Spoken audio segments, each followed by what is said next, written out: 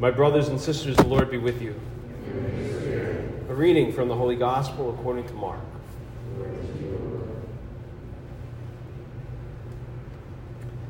Jesus and his disciples left from there and began a journey through Galilee. But he did not wish anyone to know about it. He was teaching his disciples and telling them, "The Son of Man is to be handed over to men, and they will kill him. And 3 days after his death, the Son of Man will rise." But they did not understand the saying, and they were afraid to question him. They came to Capernaum, and once inside the house, he began to ask them, "What were you arguing about on the way?" But they remained silent. They had been discussing among themselves on the way who was the greatest. Then he sat down, called the 12, and said to them, "If anyone wishes to be first, he shall be the last of all and the servant of all." Taking the child, he placed it in their midst, and putting his arms around it, he said to them, "Whoever receives one child such as this in my name receives me, and whoever receives me receives not me, but the one who sent me." The Gospel of the Lord. Praise to you, Lord Jesus Christ.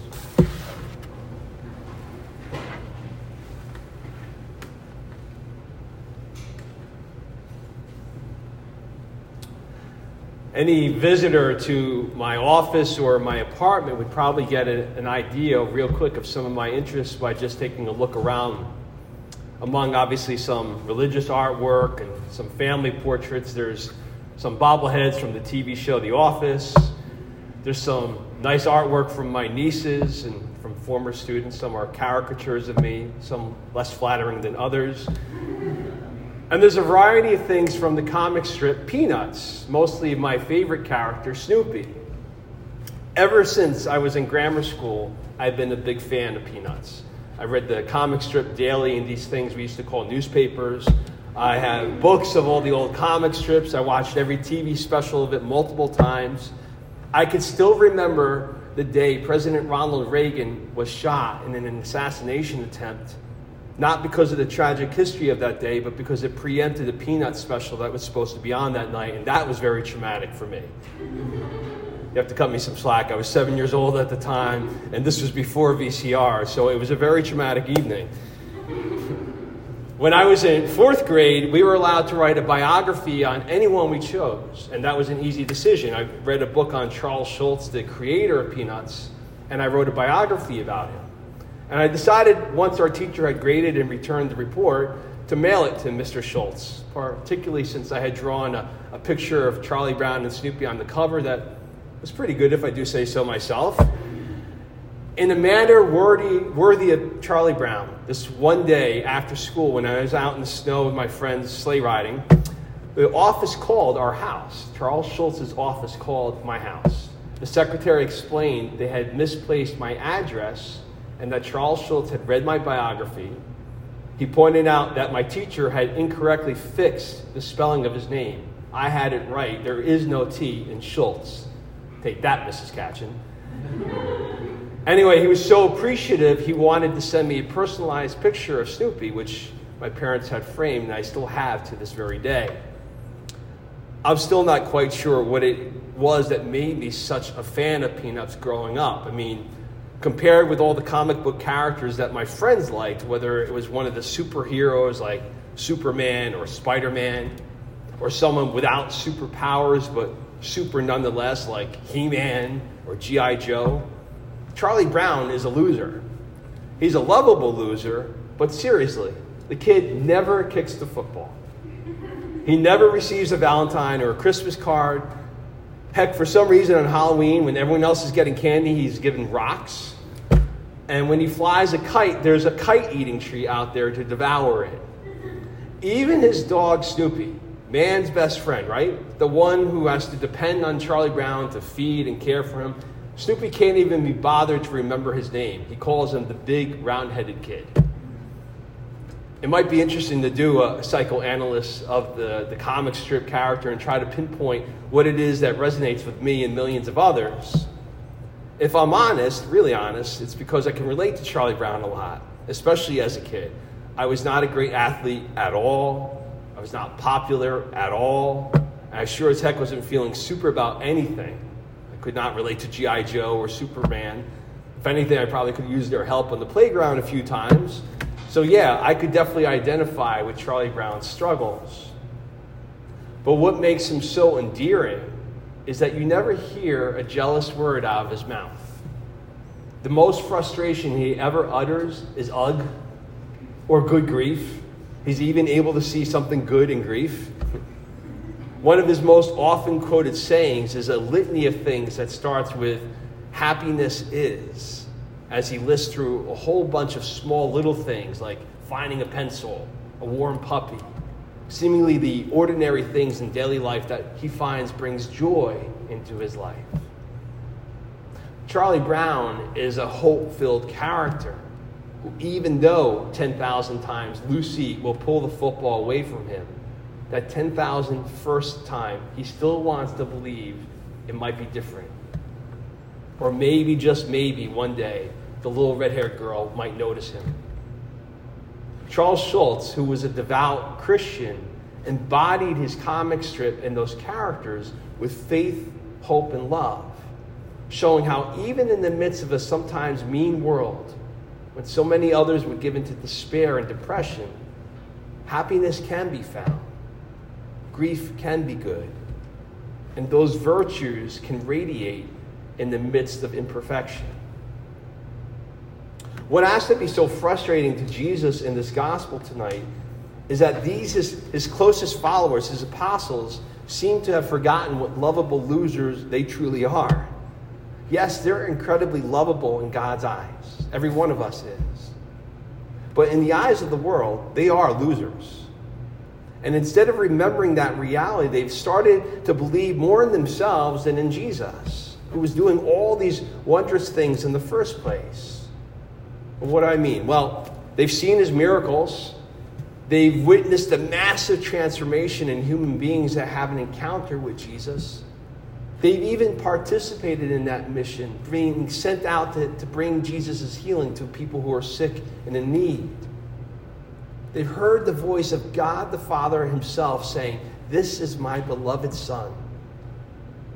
They recognize that everywhere they go, people are coming to Jesus in multitudes, and they felt the excitement of being on this winning team.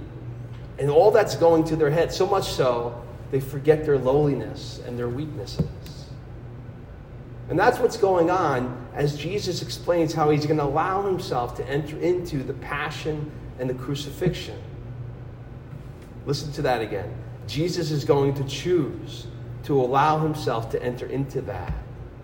He could have prevented it if he really wanted to, but he chooses to still do that because he understands that the most common thing that every one of us goes through is that we're going to have our Charlie Brown moments, if not worse.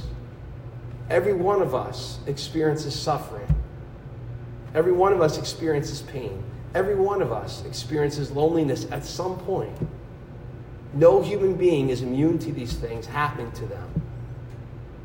So Jesus shares with these men who themselves have experienced all those things his revolutionary new plan.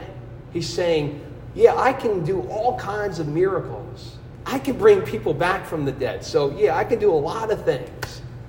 But I'm going to choose to enter into this experience. I'm going to embrace the cross. I'm going to carry the cross. I'm going to die on the cross to give people a reason for them to maintain hope themselves in the midst of all those experiences when they embrace and experience the cross. If they choose to have faith in me and live in my love, they will find me there. The disciples remain silent. They're confused. They can't or they don't want to understand what Jesus is talking about with all these prophecies of doom for himself. They'd rather focus on all the successes, the excitement of the crowds reacting to Jesus' miracles, and imagining themselves one day being embraced by crowds as they do miraculous things. The disciples forget their lowliness and their weaknesses. They want to forget that it was in exactly those spaces and those places that Jesus first met them. When they were down and out, when they were weighed down by sin, when they were rejected by the world, that's precisely where Jesus met them, in their loser moments. And instead they start arguing among themselves, who's the greatest? Good grief. Jesus wouldn't mind that their desire was to be great disciples, but that's not what they're arguing about. They're debating who's the greatest. They're arguing, probably asking, who did what for whom, as they try to decide what was more notable and important. Who did Jesus call first and last? What about that time you did such and such? All those meaningly stupid things. They're interested in performing great, exciting, popular things, saying inspirational things like Jesus does, thinking if they can perform like he does, they'll be as great as he is. They've allowed their human ambition to blind them from all of God's direction, his will, his plan. Jesus' reign and his kingdom will be established one heart at a time. And so Jesus turns it all around on them and says, you love me? You want to be great, he challenges? Then be great by following my example. And that's when he puts the child in their midst, a child who has absolutely nothing to offer. They can never repay the kindness and the generosity of adults. And he calls them to serve and take care of such as these children, little ones, or more broadly, those who have no power, those whose human dignity has been diminished or ignored or violated, those whom the world dismisses as problems or obstacles that they'd like removed. Jesus tells his followers that they will be great, they will glorify him when they serve, when they take care of, when they help those who are weak and in need, like little children. Because yes, Jesus' words in Scripture are powerful and they're meaningful in very profound ways in the hearts of all believers. But communicating him and his word to those who don't even know him, that's initially done when we resist selfish ambition, when we allow jealousy to die in our lives, when we direct our self-centered desires to a God-centered vision of putting others first. And yes, Jesus can be found in awesome, amazing miracles for sure, but he's most commonly seen in the miracle of selflessness, when someone defends someone who is being mocked or gossiped in the cafeteria, in the dorm, or in the classroom. And yes, Jesus is real and present, body, blood, soul, and divinity in the Eucharist we receive from this altar at this most holy sacrifice of the Mass. But he's made real and present when we accompany someone who's sick, or who's lonely, or who's dying. And in doing so, the simplicity of the lovable loser Charlie Brown starts to make sense. We begin to see his little lessons of faith, hope, and love on an even larger scale, where our world is transformed by the sharing and the receiving of Jesus Christ's love, where grief is actually transformed into something good, and that we find the real meaning of what happiness is.